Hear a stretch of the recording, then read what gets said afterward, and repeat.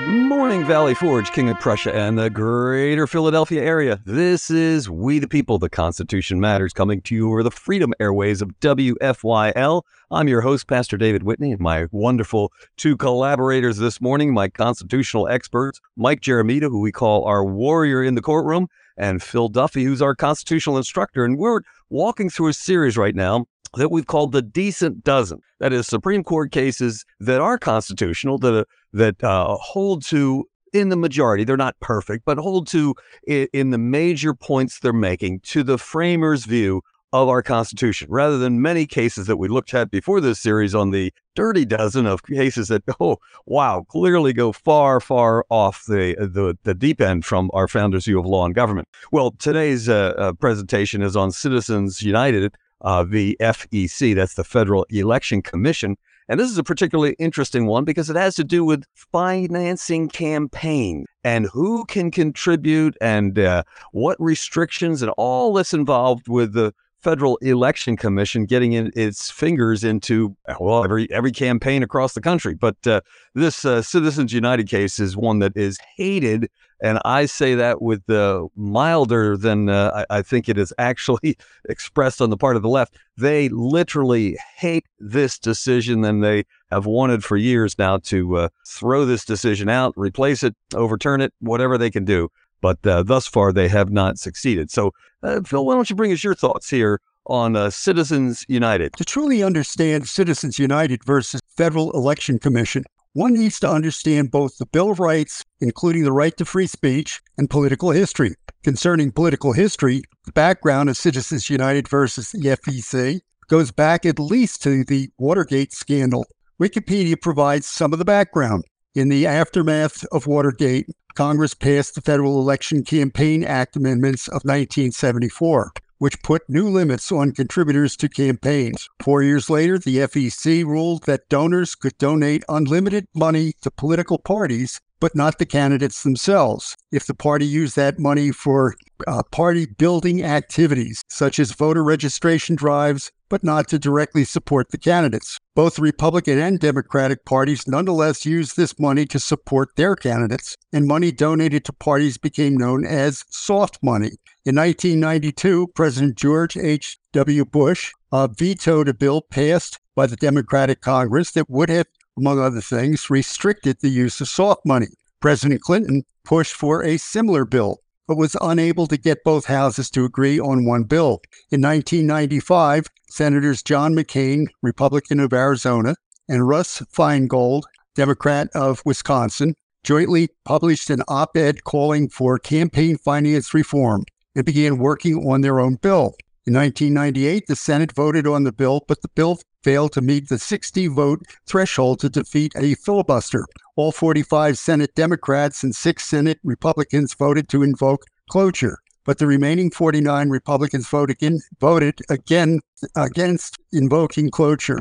This effectively killed the bill for the remainder of the 105th Congress. The promoters of so-called campaign finance reform continue to push their legislation. And in 2002, a version of the legislation passed both houses of Congress. President George W. Bush signed the legislation while expressing reservations about its constitutionality.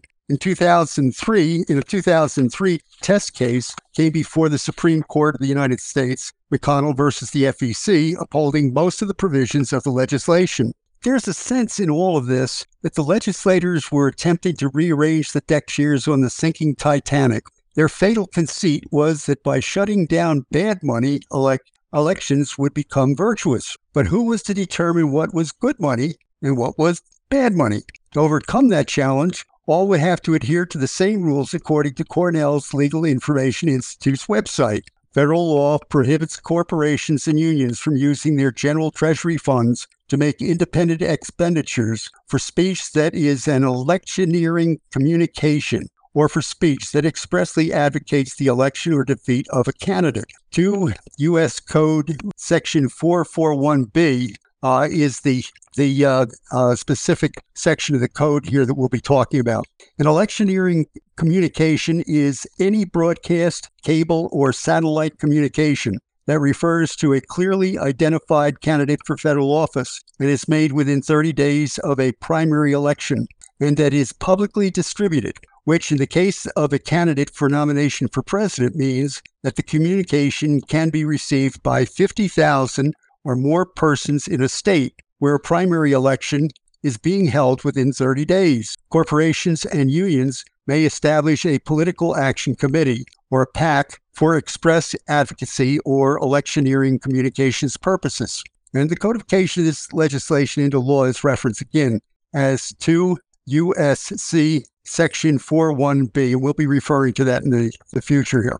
Ignoring the constitutionality issue for a moment, one wonders how this legislation could have been justly and cost-effectively administered. Perhaps the federal government would have relied upon the IRS to catch offenders, assuming that the organizations involved would identify such payments on tax returns. But this would have required that the IRS perform extensive audits on all organizations in the United States. There was a loophole. As long as the funds flowed through political action committees, those funds could be used for electioneering purposes. Then there was the assumption that broadcasting into insular states could be accomplished. Even if that might have worked in Alaska and Hawaii, imagine how impractical that would have been for the states of Connecticut, Rhode Island, and Massachusetts, which are contiguous in a small geographic area. Let's look at the background of Citizens United versus the FEC and return to the Supreme Court's finding in that case. This is the background as reported by Cornell's Legal Information Institute. In January 2008, Appellant Citizens United, a nonprofit corporation, released a documentary, Hereafter, Hillary, critical of then-Senator Hillary Clinton, a candidate for her party's presidential nomination, anticipating that it would make Hillary available on cable television through video on demand within 30 days of primary elections. Citizens United produced television ads to run a broadcast in cable television. Concerned about possible civil and criminal penalties for violating Section 441B, it sought declaratory and injunctive relief, arguing that 441B is unconstitutional as applied to Hillary, and the BCRA's disclosure and reporting requirements were unconstitutional as applied to Hillary and the ads. The district court denied Citizens United a preliminary injunction and granted appellee Federal Election Commission summary judgment.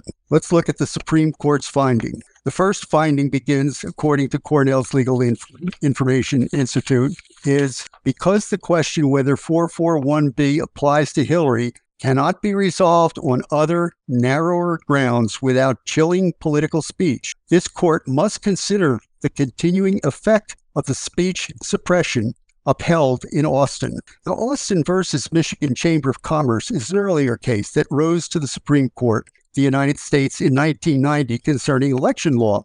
According to Oyez, the Michigan Campaign Finance Act prohibited corporations from using Treasury money for independent expenditures to support or oppose candidates in elections for state offices. However, if a corporation set up an independent fund designated solely for political purposes, it could make such expenditures. The law was enacted with the assumption that the unique legal and economic characteristics of corporations necessitate some regulation of their political expenditures to avoid corruption or the appearance of corruption.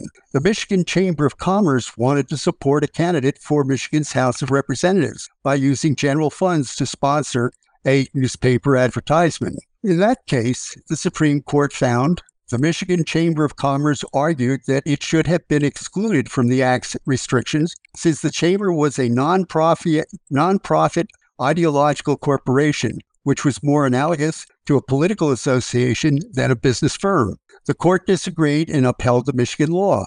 Justice Marshall found that the chamber was akin to a business group given its activities, linkages with community business leaders, and high degree of members, over 75%, which were business corporations. Furthermore, Marshall found that the statute was narrowly crafted and implemented to achieve the important goal of maintaining integrity in the political process. There's a comment at the Cornell Legal Information Institute site concerning Citizens United that heightened the power of McConnell opinion in 2003. In McConnell versus Federal Election Commission, This court upheld limits on electioneering communications in a facial challenge, relying on the holding in Austin versus Michigan Chamber of Commerce that political speech may be banned based upon the speaker's corporate identity. The term facial challenge requires definition.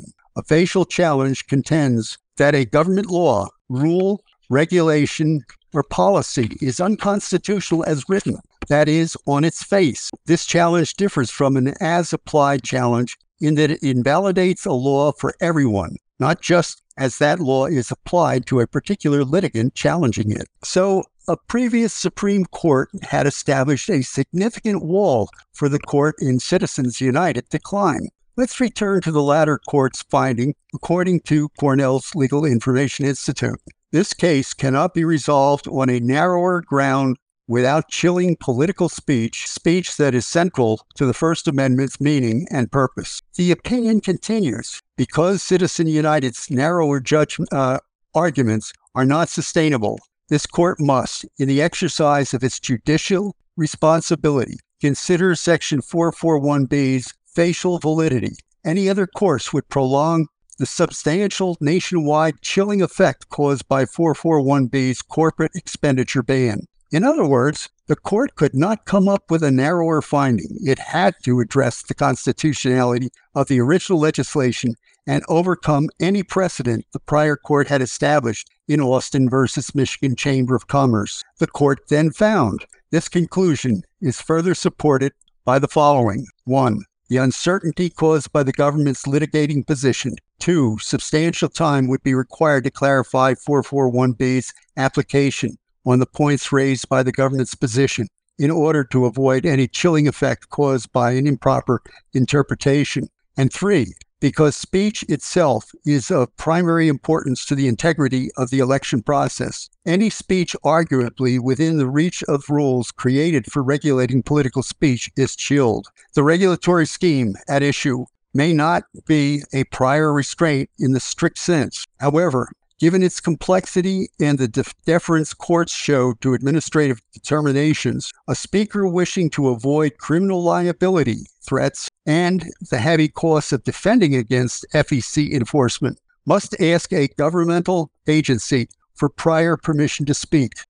The restrictions thus function as the equivalent of a prior restraint, giving the FEC power analogous to the type of government practices that the First Amendment was drawn to prohibit. The ongoing chill on speech makes it necessary to invoke the earlier precedents that a statute that chills speech can and must be invalidated where its facial invalidity has been demonstrated. And finally, Austin is overruled and thus provides no basis for allowing the government to limit corporate independent expenditures. Hence, 441B's restrictions on such expenditures are invalid and cannot be applied to Hillary. Given this conclusion, the part of McConnell that upheld BCRA's extension of 441B's restrictions on independent corporate expenditures is also overruled. Although the First Amendment provides that Congress shall make no law abridging the freedom of speech, 441B's prohibition on corporate independent expenditures is an outright ban on speech backed by criminal sanctions. So what are the implications of Citizens United versus the FEC? The opinion in Citizens United versus FEC was clearly a victory for free speech and politically unconstrained elections, but it raises questions about the permanence of Supreme Court decisions. As with Dobbs versus Jackson Women's Health Organization, yet to be discussed, reversing Roe v. Wade,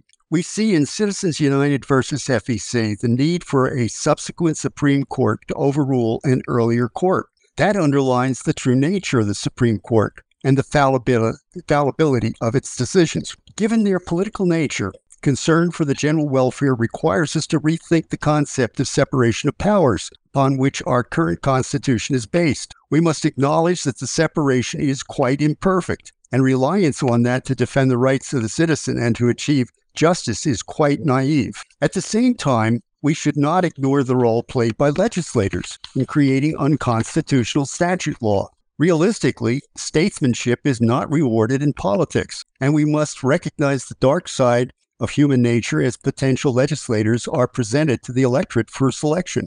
Representative government is no match for the urge for power that typically dwells in those who pursue public office. Finally, the average citizen should look into the mirror to discern blame. James Madison said at the Virginia Ratifying Convention, to suppose that any form of government will secure liberty or happiness without any virtue in the people is a chimerical idea.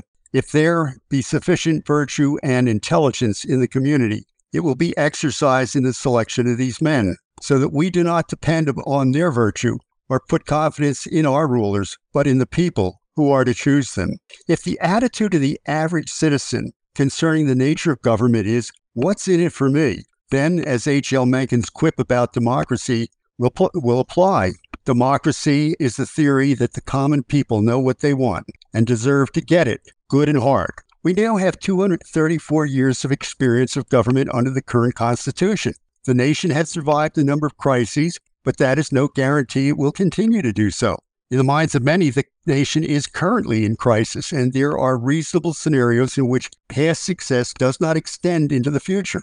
We should not be deluded by isolated victories in battles like Citizens United and Dobbs versus Jackson Women's Health Organization into believing that this nation is returning to sustainable virtue. A single federal election and the death or retirement of a couple Supreme Court justices committed to constitutionality could be the end of the republic. Citizens United arose out of an attempt to reduce the influence of money in elections. It was a futile attempt that may have committed more harm than good. Fundamentally, it was an attempt to cure cancer with aspirin. It never addressed the underlying cause of the disease, the current political system's fatal attraction to special interests. As long as those special interests find it cost-effective to promote legislation through campaign contributions, the system will remain corrupt. The answer is not to shut off the political money, but through constitutional change, make special interest influence unrewarding. That is a story for a future series, however. Oh, thank you, Phil. That's excellent. Thank you for the thorough unpacking of this case. And I love your word picture of, trying to cure cancer with an aspirin. That doesn't work. There's a bigger problem going on here. But the real issue that I see, which is why I included this in the list of the decent dozen, it's not a perfect case, of course, but is because it does protect the First Amendment right to freedom of speech when it comes to elections and these issues. Now, many people want to criticize Citizens United and say, this is terrible, terrible, terrible thing because these corporations are going to be spending all kinds of money in election, and this is an unfair process. Well, they are ignoring who Citizens United actually were. Citizens United is an organization whose actual stated mission is to restore the United States government to citizens' control through a combination of education, advocacy, and grassroots organization, seeking to reassert the traditional American values of limited government, freedom of enterprise, strong families, and national sovereignty and security. Well, hey, that's an agenda that I can sign on for, to be certain. And when you think about it, when it comes to federal elections, how much influence or power do I have as a single citizen? I don't have a huge amount of money. There's no way I could put forward a campaign that would put television ads up and radio ads and all that. It's like, well, I don't have that kind of deep pocket. But the whole idea of the Citizens United group, corporation, if you will, is that a group of individual citizens together, each contributing a little bit financially, could have a lot more clout than you could have as an individual citizen. So when people want to criticize this decision based on the idea that, no, corporations now are going to have all kinds of power in the campaign and they're going to be influencing things. Well, sorry, Citizens United, that group themselves, do not meet that description. They're essentially a political action committee founded back in 1988 and with the position of advocating for smaller government and less intrusive government. And for that reason, they created the movie Hillary, because they saw her as a big government person who is certainly going to expand the reach and power of government. So when they put together this documentary, their purpose was to expose what Hillary was all about from obviously a limited government perspective, because the big government people would all love Hillary and wanted to see her elected there in 2016, and were just so much weeping in their Wheaties in the morning when Hillary lost. So the issue we need to ask here is it okay for citizens to band together and pool their resources to be able to communicate their view on political issues, their view on campaigns? And that's why I believe the Supreme Court got this right. They said, yes, citizens can band together to do that. Now, there is a downside to that, of course, because that means that powerful corporations who are not run by the average citizens and are not representative necessarily of the average citizens, they may also have a leg up in this. In fact, it's rather ironic that after the Citizens United, which, everybody decried as, this is a terrible, terrible thing. By the way, it was a 5-4 decision in the Supreme Court. So it was, one of those neck and neck tight decisions here. But the ironic thing is that in a Democratic primary between Hillary Clinton and Bernie Sanders, Clinton's supporters actually defended the huge amount of corporate cash, not from groups like Citizens United representing, your small citizen who wants small government. No. These corporations poured millions upon millions of dollars into Hillary's coffers, and their candidate was relying upon those funds for her campaign. In fact, she was lauding that. So it's like, wait a minute. The left said, no, this is a terrible decision, Citizens United. But it turns out that their great champion, Hillary, was using corporate campaign contributions that, unlike Citizens United, were not those of small government people. These were corporations whose own purpose was probably to get a hook into Hillary so that when she became president, and they all believed they figured the fix was in. They hadn't worked yet the system as clearly as they did in 2020 to steal the election. They thought they had stolen it, but they didn't quite steal enough votes. This is my view, at least. They didn't quite steal enough votes in 2016.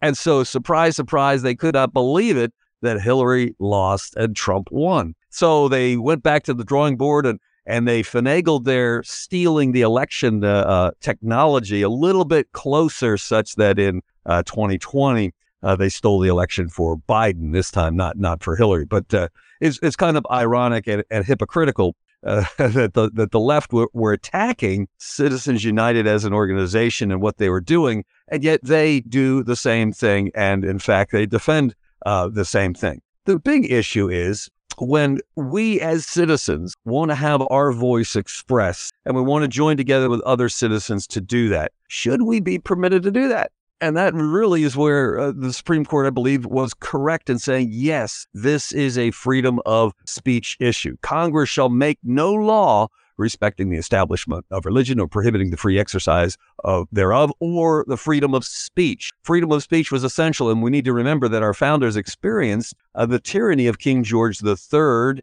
and his draconian governments in the colonies that were restricting freedom of speech and freedom of the press. Interesting, the most notable case there on the freedom of the press was John Peter Zenger in New York, who printed a newspaper, and in his newspaper, he printed statements that were critical of the government. And he was charged with seditious libel, which was an interesting crime because in England, it didn't matter. Seditious libel did not depend upon the truth or error of what you were saying. That is, if you were stating something that was true, it didn't matter. You could still be charged with seditious libel because what mattered if what you were saying brought the government into disrepute. That is, people would think poorly of the government by what you published, what you proclaimed. And therefore, seditious libel was what, according to the way that law was written, that is exactly what Peter Zenger was doing in printing criticisms of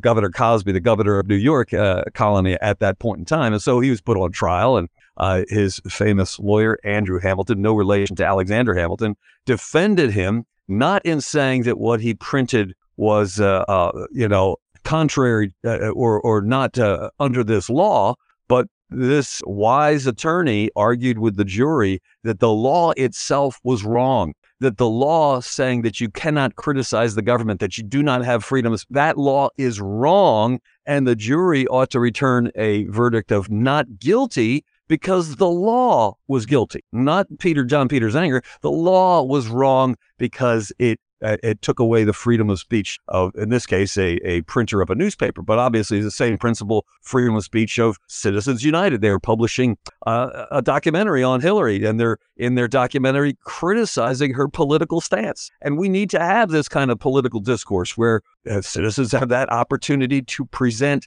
what they understand taking place and present their position. That's the essence of freedom of speech. Now, the kind of two-edged sword with this, of course, is that means you're going to have a lot of corporations that aren't really representing the citizens. In fact, these corporations might be multinational corporations where the ownership is, spread all over the world. And so the voice of, people in China or the voice of people in Russia are part of this. Well, that's really a difficult problem that I don't know. This case, Citizens United, I don't think could actually solve that problem. That's a bigger problem, and a problem that has to do with the way our world is now structured, where corporations are actually bigger than many, many governments. If you look at, major corporations in the world today, the amount of money they have and the amount of power and influence they have outstrips that of many, many governments. And in fact, they may waltz into a country and basically make all kinds of demands of that government that it do the bidding of the corporation, or else there will be consequences to that government if, because that's the kind of power these corporations have. So the real problem that obviously I don't think Citizens United could address is how do we deal with these massive corporations that have enormous power and influence over our world, and influence, obviously, therefore, over our political leanings. Think of just one example that comes to my mind right now. Apple is this massive corporation, and Apple has, from what I understand, opened back doors in its software to China. And China has required them to do this. And if you're going to operate in China, this is what you got to do. And Apple said, fine. And so the freedom of citizens in terms of what they're doing on their computer is compromised by this corporation who's doing the bidding of a political entity that's communist, communist China, the CCP. And so the freedom of the citizens is being deprived by the corporation because the corporation is more powerful than our own government, in a sense, in how it affects our lives. And I'm not sure I have all the answers. I can see the problem that this faces. That it's a problem that I think is beyond what the Supreme Court could handle in this case. But I think what the Supreme Court did was a good thing because they restored freedom of speech that was under attack as Citizens United were simply trying to band together patriotic citizens who want small government that stays within the limits of our Constitution, government that is committed to the traditional values of our country, and that should be preserved. And so the right result, I believe, has taken place with Citizens United, the FEC. Well, Mike Jeremito, what is your thoughts on Citizens United? Thanks, Pastor Whitney. I think there are a couple of different legal issues that are worthy of additional discussion here. And Phil touched upon one of them. First, I want to talk a little bit about the difference between a facial constitutional challenge and an as-applied constitutional challenge. You have to understand that a facial challenge to a law means that the law in and of itself is unconstitutional. No matter how it's applied, it's unconstitutional. It's unconstitutional on its face, as they say, and therefore it's unconstitutional for everyone in every situation. There's no saving it, basically. It must be struck down. With an as-applied challenge, however, it doesn't completely invalidate the law. Instead, the court will issue an order that the law is unconstitutional as applied for that person, and therefore it cannot be enforced for a certain party under a certain set of circumstances. And we have seen quite a few of these as-applied challenges in the context of the Second Amendment. For example, the Gun Control Act of 1968 imposes a number of reasons why a person is prohibited from possessing firearms under federal law. And one of these prohibitions involves any person who's been convicted of a felony that carries a maximum possible sentence exceeding 1 year, or any misdemeanor that carries a maximum possible sentence exceeding 2 years. And keep in mind, they're not looking to what the person actually served, the sentence actually handed down. They're looking to what the most the judge could have possibly given them based upon that crime. Now, let's limit our discussion here to misdemeanors, since most people are frankly surprised to hear that a misdemeanor can make you ineligible to possess firearms, the courts have never gone so far as to say the law itself is unconstitutional, meaning they have not ruled that it is unconstitutional to strip a person from their constitutional rights based upon a misdemeanor conviction in and of itself. But you have to understand that not all misdemeanors are created equal. I've heard many people in the context of the Trump indictment refer to some of the charges as, quote, only misdemeanors. You have to understand that just because a crime is labeled a misdemeanor doesn't mean that it's not a big deal. For example, there are quite a few minor crimes that are misdemeanors in Pennsylvania. So the ones that are minor, disorderly conduct, for example, can be a misdemeanor. And if you put this into perspective, you can get into some kind of minor shoving match that might not even get you detention in grade school, and that could lead to a misdemeanor in Pennsylvania. But on the other hand, involuntary manslaughter is also a misdemeanor in Pennsylvania. I'd say that's a pretty big deal. It's a much more serious misdemeanor in that it's graded a misdemeanor of the first degree, which is the most serious class of misdemeanor in Pennsylvania. But nevertheless, both crimes are in fact misdemeanors. The federal courts have ruled in as-applied challenges that the firearms prohibition was unconstitutional as applied to the plaintiff in cases involving corruption of minors and carrying of firearms without a license. The courts have denied as-applied challenges in the context of DUI and also tax fraud. My firm currently has a case in the Third Circuit Court of Appeals that is an as-applied challenge for a conviction for bookmaking. So I wanted our listeners to understand that there are two separate issues here. Whether the law was unconstitutional as applied to the set of circumstances involving the documentary, as opposed to whether the law could continue to exist in any context. Another legal issue that was not directly mentioned in the case, but I think people ought to be aware of, is the application of the First Amendment to commercial speech. Because the case dealt with corporations, people questioned whether corporations could be afforded protections under the First Amendment. Now, traditionally, there's a certain type of speech that receives a lesser degree of protection, and that's called commercial speech. But not all speech by a corporation will be commercial speech. In the First Amendment case I tried in Center County, Pennsylvania, the opposition argued that my client should not be fully protected under the First Amendment because it should be considered commercial speech since it was made in the context of a law firm, which is a business, conducting their business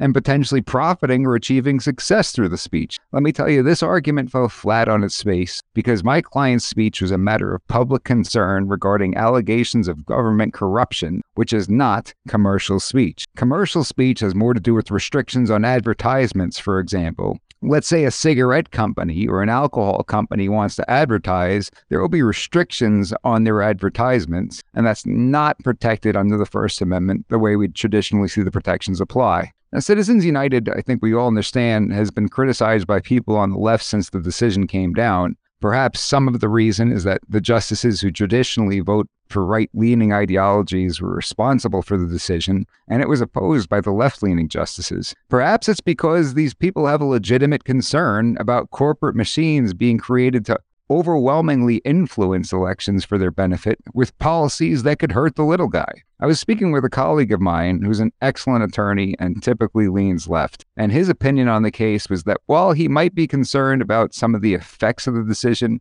he could honestly understand why the justices reached the decision, because it was the correct legal decision. First Amendment protections really can't be picked and chosen based upon what is being said or who is saying it, because ultimately, the First Amendment isn't in place to protect popular speech. If everyone agrees, then it doesn't need protection. The First Amendment is there to protect unpopular or controversial speech because it's that speech that requires protection from suppression. We have to be very careful to not judge court decisions based upon the outcome and circumstances. It's more important that we look at the reasoning that's involved, because that same reasoning needs to be applied fairly in all contexts. And maybe one day the reasoning helps out a party with whom you disagree. And maybe you don't like the consequences that might come from the result. But if we choose to be critical based upon those aspects, we're running the risk of not being afforded justice. And I think that's the moral of the story here. Oh, thank you, Mike. And, I wonder about your friend who leans left. It sounds like he is not like so many of the leftists we're hearing about today who decry freedom of speech, who are all for free speech,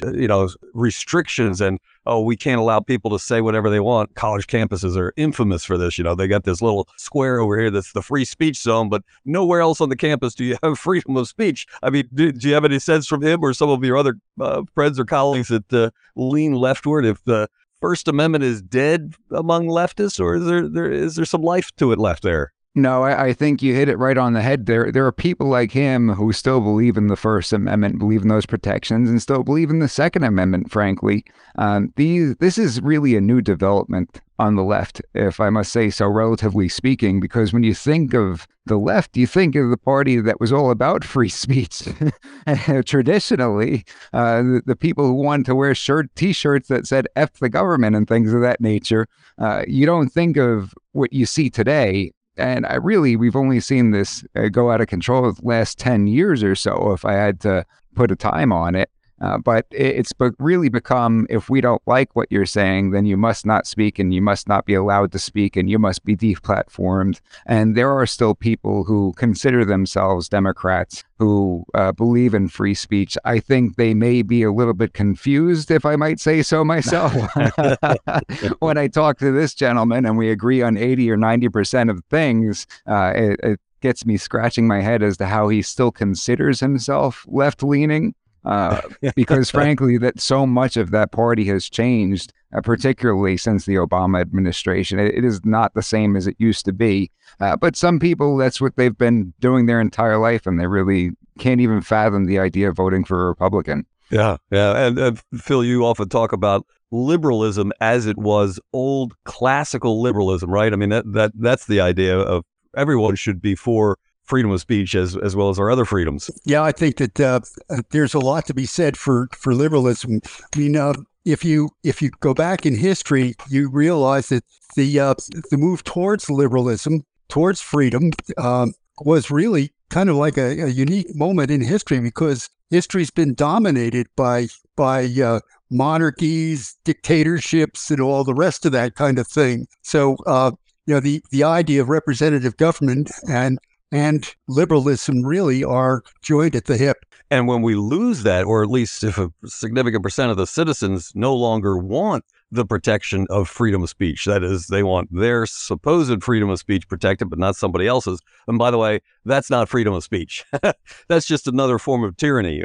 Certain speech is allowed and other speech is forbidden. Well, that is not the founders' view of freedom of speech, but it appears to be the younger generation has bought into this lie, or maybe I might think that they have been propagandized to believe this, that the socialist education system that we suffer under has trained them to think that freedom of speech is a bad thing, rather than train them in our founders' view of law and government, that first of all, there is a creator God. Secondly, our rights come from him. And the only purpose of government is to protect and secure those God-given rights. And God is the one who has given us freedom of speech. How do we know that? It's throughout his word. The proclamation of the gospel, for example, the telling of people the truth of God's word is something that has always been stood for as a God-given right. That's why the apostles, when they were confronted by the government, and the government in their day said, stop preaching the gospel, stop talking about Jesus, don't tell anybody about the resurrection of Jesus Christ. Well, what happened is they said, we ought to obey God rather than men. They knew that the government, in that case, the Sanhedrin there in Jerusalem, the Sanhedrin were the tyrants who, instead of securing and protecting God-given rights, that government was actually attacking a God-given right. We need to remember that our rights are always connected with duties. We have a duty to proclaim the gospel, therefore we have the right to freedom of speech. We have a duty to worship God, therefore we have the right to freedom of religion. All of our rights are actually connected to duties, and those duties are given to us in the supreme law of the universe, which is God's law, the Word of God. Those duties are becoming more and more difficult to decipher, though, because traditionally the idea was that you always hear you can't yell fire in a crowded theater, which on its face isn't exactly true, right? Because if the theater is in fact on fire, you can certainly yell fire in a crowded theater. The problem is when it's a lie, when it's not true, and it's causing harm to other people as a result. In today's day and age, when we have all of these fact checkers who are really the nonsense piece, right? They go out there and they frame something the way they'd like to frame it, to say that something is false, and then they get fact-checked. We're seeing this on Twitter, where these fact-checkers are being fact-checked by Twitter and being put in their place since Elon Musk took over. So that's one thing that's changed in recent months. But over the last few years, we've seen a whole lot of these quote-unquote fact-checkers framing the conversation and framing the narrative. And as a result, it becomes more and more difficult to decipher what exactly is protected versus not protected. But in and of itself, I think the suppression of free speech has created somewhat of a conundrum, because most people on the right and on the left get their information about what the opposing party believes and their values based on what? Television and social media these days. It's very rare these days that you're finding out what people on the opposition think by sitting at a table with them in a coffee shop and having these discussions. And when people do try to have these discussions in open forums, such as there was a judge at a university fairly recently, I believe he was at a law school, and the students had heckled him to the point where he couldn't speak. And when he asked for an administrator, the administrator got up there and basically told him he had to shut up and suppress his speech. This is somebody who was invited to be there. And the sad thing is that I think if you sit down with a lot of these people and you have discussions and you talk about individual issues as opposed to these talking points and, these sort of, rhetorical things that we typically hear on news media, and you get down to the issues, I think we agree on far more. At least the normal people, as I would call them, the sane people and reasonable people will agree on this, a lot of the stuff. There are going to be certain wings of both parties that you're never going to win over. They're just out of their minds. But I think there's a good percentage of people who would really find common ground on certain very specific issues that we simply don't know about because we're not having those conversations. And when the left is trying to suppress freedom of speech, you're never going to have those conversations. And maybe it's just the people on the far end of the spectrum on the left who are ruining it for the folks who are maybe a little bit more reasonable, who could still consider themselves Democrats. And so maybe the actual technological advances we have seen with, Facebook, Twitter, and all the podcasts, as well as all the 24-hour news cycle with the cable news stations, that has maybe been a disadvantage to civil discourse, where, like you say, people can't sit down and talk to their neighbor or anyone else, or can't talk in a civil fashion.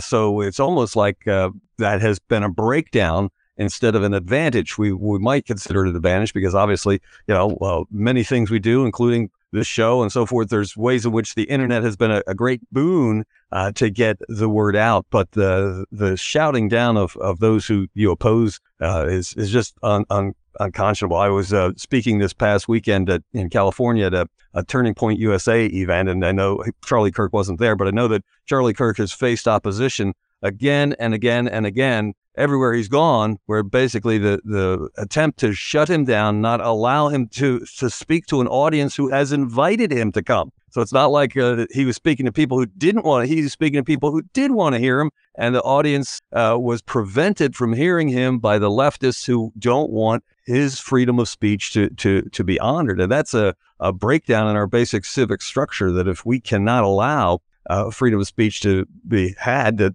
those talking in terms of political issues, those talking about the basics of our constitutional republic, are not allowed to share what they want to share, then we don't have a republic, because a republic is dependent upon having that kind of discourse, give and take of ideas that ultimately lead to decisions that are made. People who select one politician on the ballot versus another politician based on information they're gathering. But if that information is prevented, then the whole system comes down. What may have contributed to this is over the last few years, when YouTube is becoming more popular, you'll be able to find a whole host of videos on college campuses of somebody like a Ben Shapiro or a Dinesh D'Souza, or even Newt Gingrich had a few of them out there. And the way it used to go with these things, back in my day, since I'm an old man, when I was in college, you'd have a speaker come, and if you disagreed with that speaker and you had something to say, they'd have a session for question and answer, and you go up to the microphone and you'd pose your challenging question, and you'd have a little back and forth with the person, which I think is good. But then when these things started to get publicized through YouTube, you'd have all these clips of, Ben Shapiro destroys liberal, or Dinesh D'Souza schools liberal. And so you had these people going up there and asking these stupid questions that were grounded in idiocy. And when they're pointed out by Shapiro or D'Souza or Gingrich as to why they're completely in the wrong ballpark and explaining to them logically why what they're saying doesn't make sense, we got people with real fragile egos in those universities. They need safe spaces to cry and everything like that, so they couldn't handle that. And so maybe they were getting sick of being destroyed online and being embarrassed and shamed in front of millions of people every time they went up there and tried to have a battle of wits, so to speak, and being completely unarmed in that regard.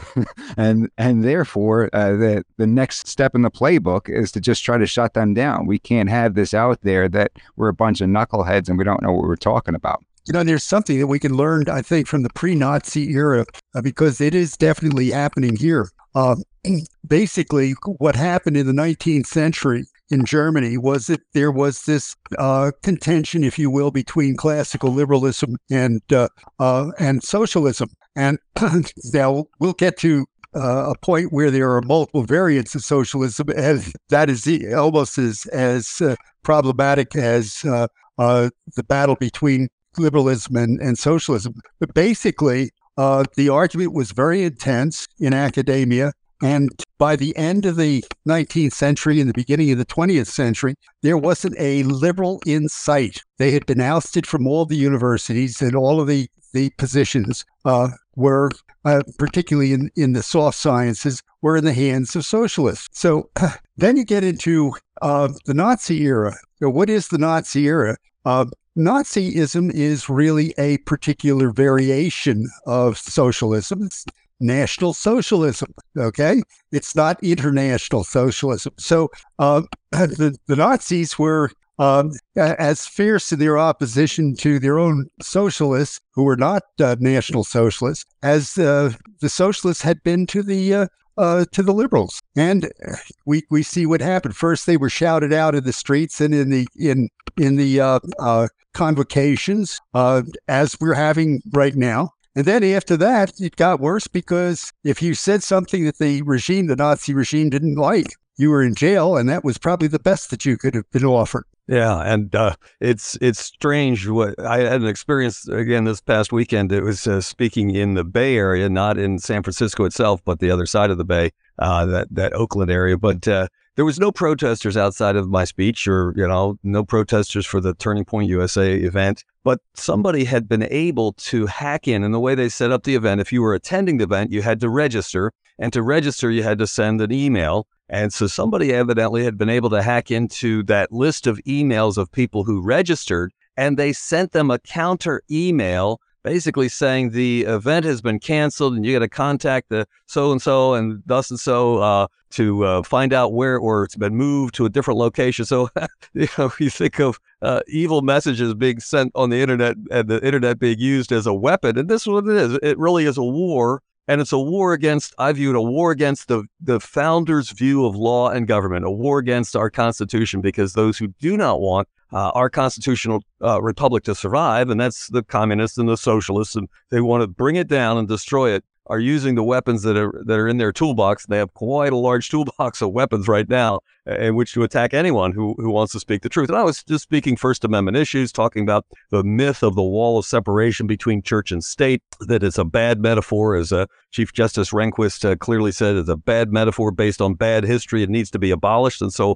I was suggesting a way in which we could abolish that bad metaphor and replace it with a constitutional, as well as obviously a biblical understanding of the rightful jurisdictional boundaries between church government and civil government. So it's interesting. I'd never heard that form of attack, but that's a new one to me. If I could come back to the general idea of constraining or restraining corporate speech. I mentioned the fact that this was a little like taking aspirin to resolve cancer. The problem here is compliance, support, or just going along with the Constitution of the United States, which, of course, everybody in a public office has to raise their hand and assert that they will do. Well, the problem here is that if you look at the legislation that is passed in Washington, D.C., 95% of it probably is unconstitutional. Things like the Department of Education and the Department of Interior and so forth, it just goes on and on and on. There are all kinds of interventions into the private sector of the economy that the intent of the original Constitution would not have allowed. But think of the incentives for this. There is no incentive today. There is no incentive to comply with the Constitution. There are a lot of incentives for a politician to violate the Constitution. So it seems to me that until you have real penalties built into a Constitution that would, if I can use an extreme example, draw and quarter the rascals when they violate the Constitution, then you get some compliance. Otherwise, forget about it. It's not going to happen. Sounds like you might be suggesting some proposed amendments or variations or alterations or maybe an entirely new Constitution. Is that where I hear you going? I think you hear me loud and clear.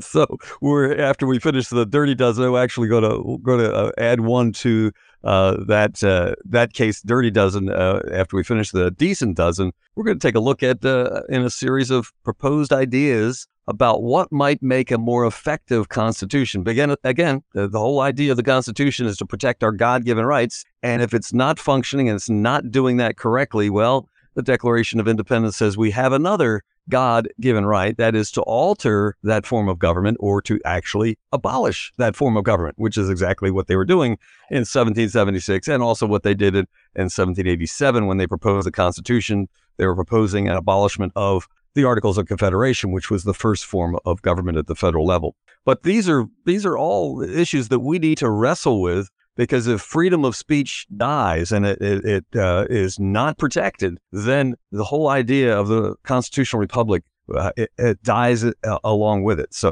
it must be preserved. Now, it seems to me that one of the problems that we've had is that we've adopted Rousseau's view of the world, which is the so-called will of the majority, and it's actually been put up on an altar that the majority somehow has wisdom that that is not shared by the natural law, and it's absolute madness. You can see there's a great book that has been written on this subject, The Extraordinary Popular Delusion and the Madness of Crowds, that identifies all kinds of situations, including a tulip mania, a couple of financial bubbles, witch hunting, and a number of other crazy things in which the majority has become thoroughly involved and convinced everybody else that this is the right way to go. Well, basically, this is the herding influence at work. And ultimately, as we know, the herd can go right over the cliff, as it often does. So the answer is we've got to balance that kind of herding instinct, if you will. We have to balance it with critical thinking. We have to allow individuals through rights such as the right to free speech to express themselves, to express these different ideas, and to generate critical thinking. The mob is not interested in critical thinking. It's only interested in following the leader. And particularly when that leader is going to give them some benefit, like some handout, or like AOC is promising universal basic income. It's like, well, wait a minute, where does that money come from? Because the government has no money, right? The only thing it does is take from one person to give it to another person. So that idea is a preposterous one. It does have something. It does have something. It has a huge debt. Yes. A recognized debt of $31.5 trillion, which probably expands to $100 trillion if we consider all of the benefits that are supposedly to be given to the citizenry.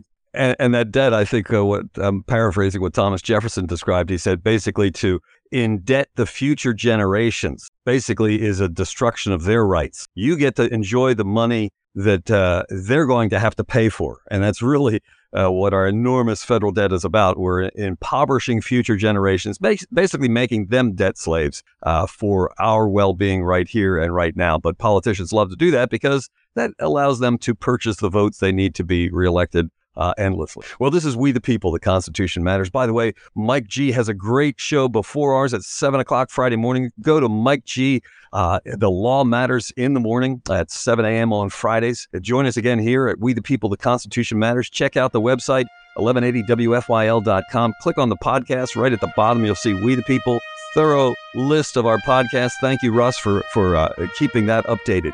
Join us again next Friday at We the People, the Constitution Matters.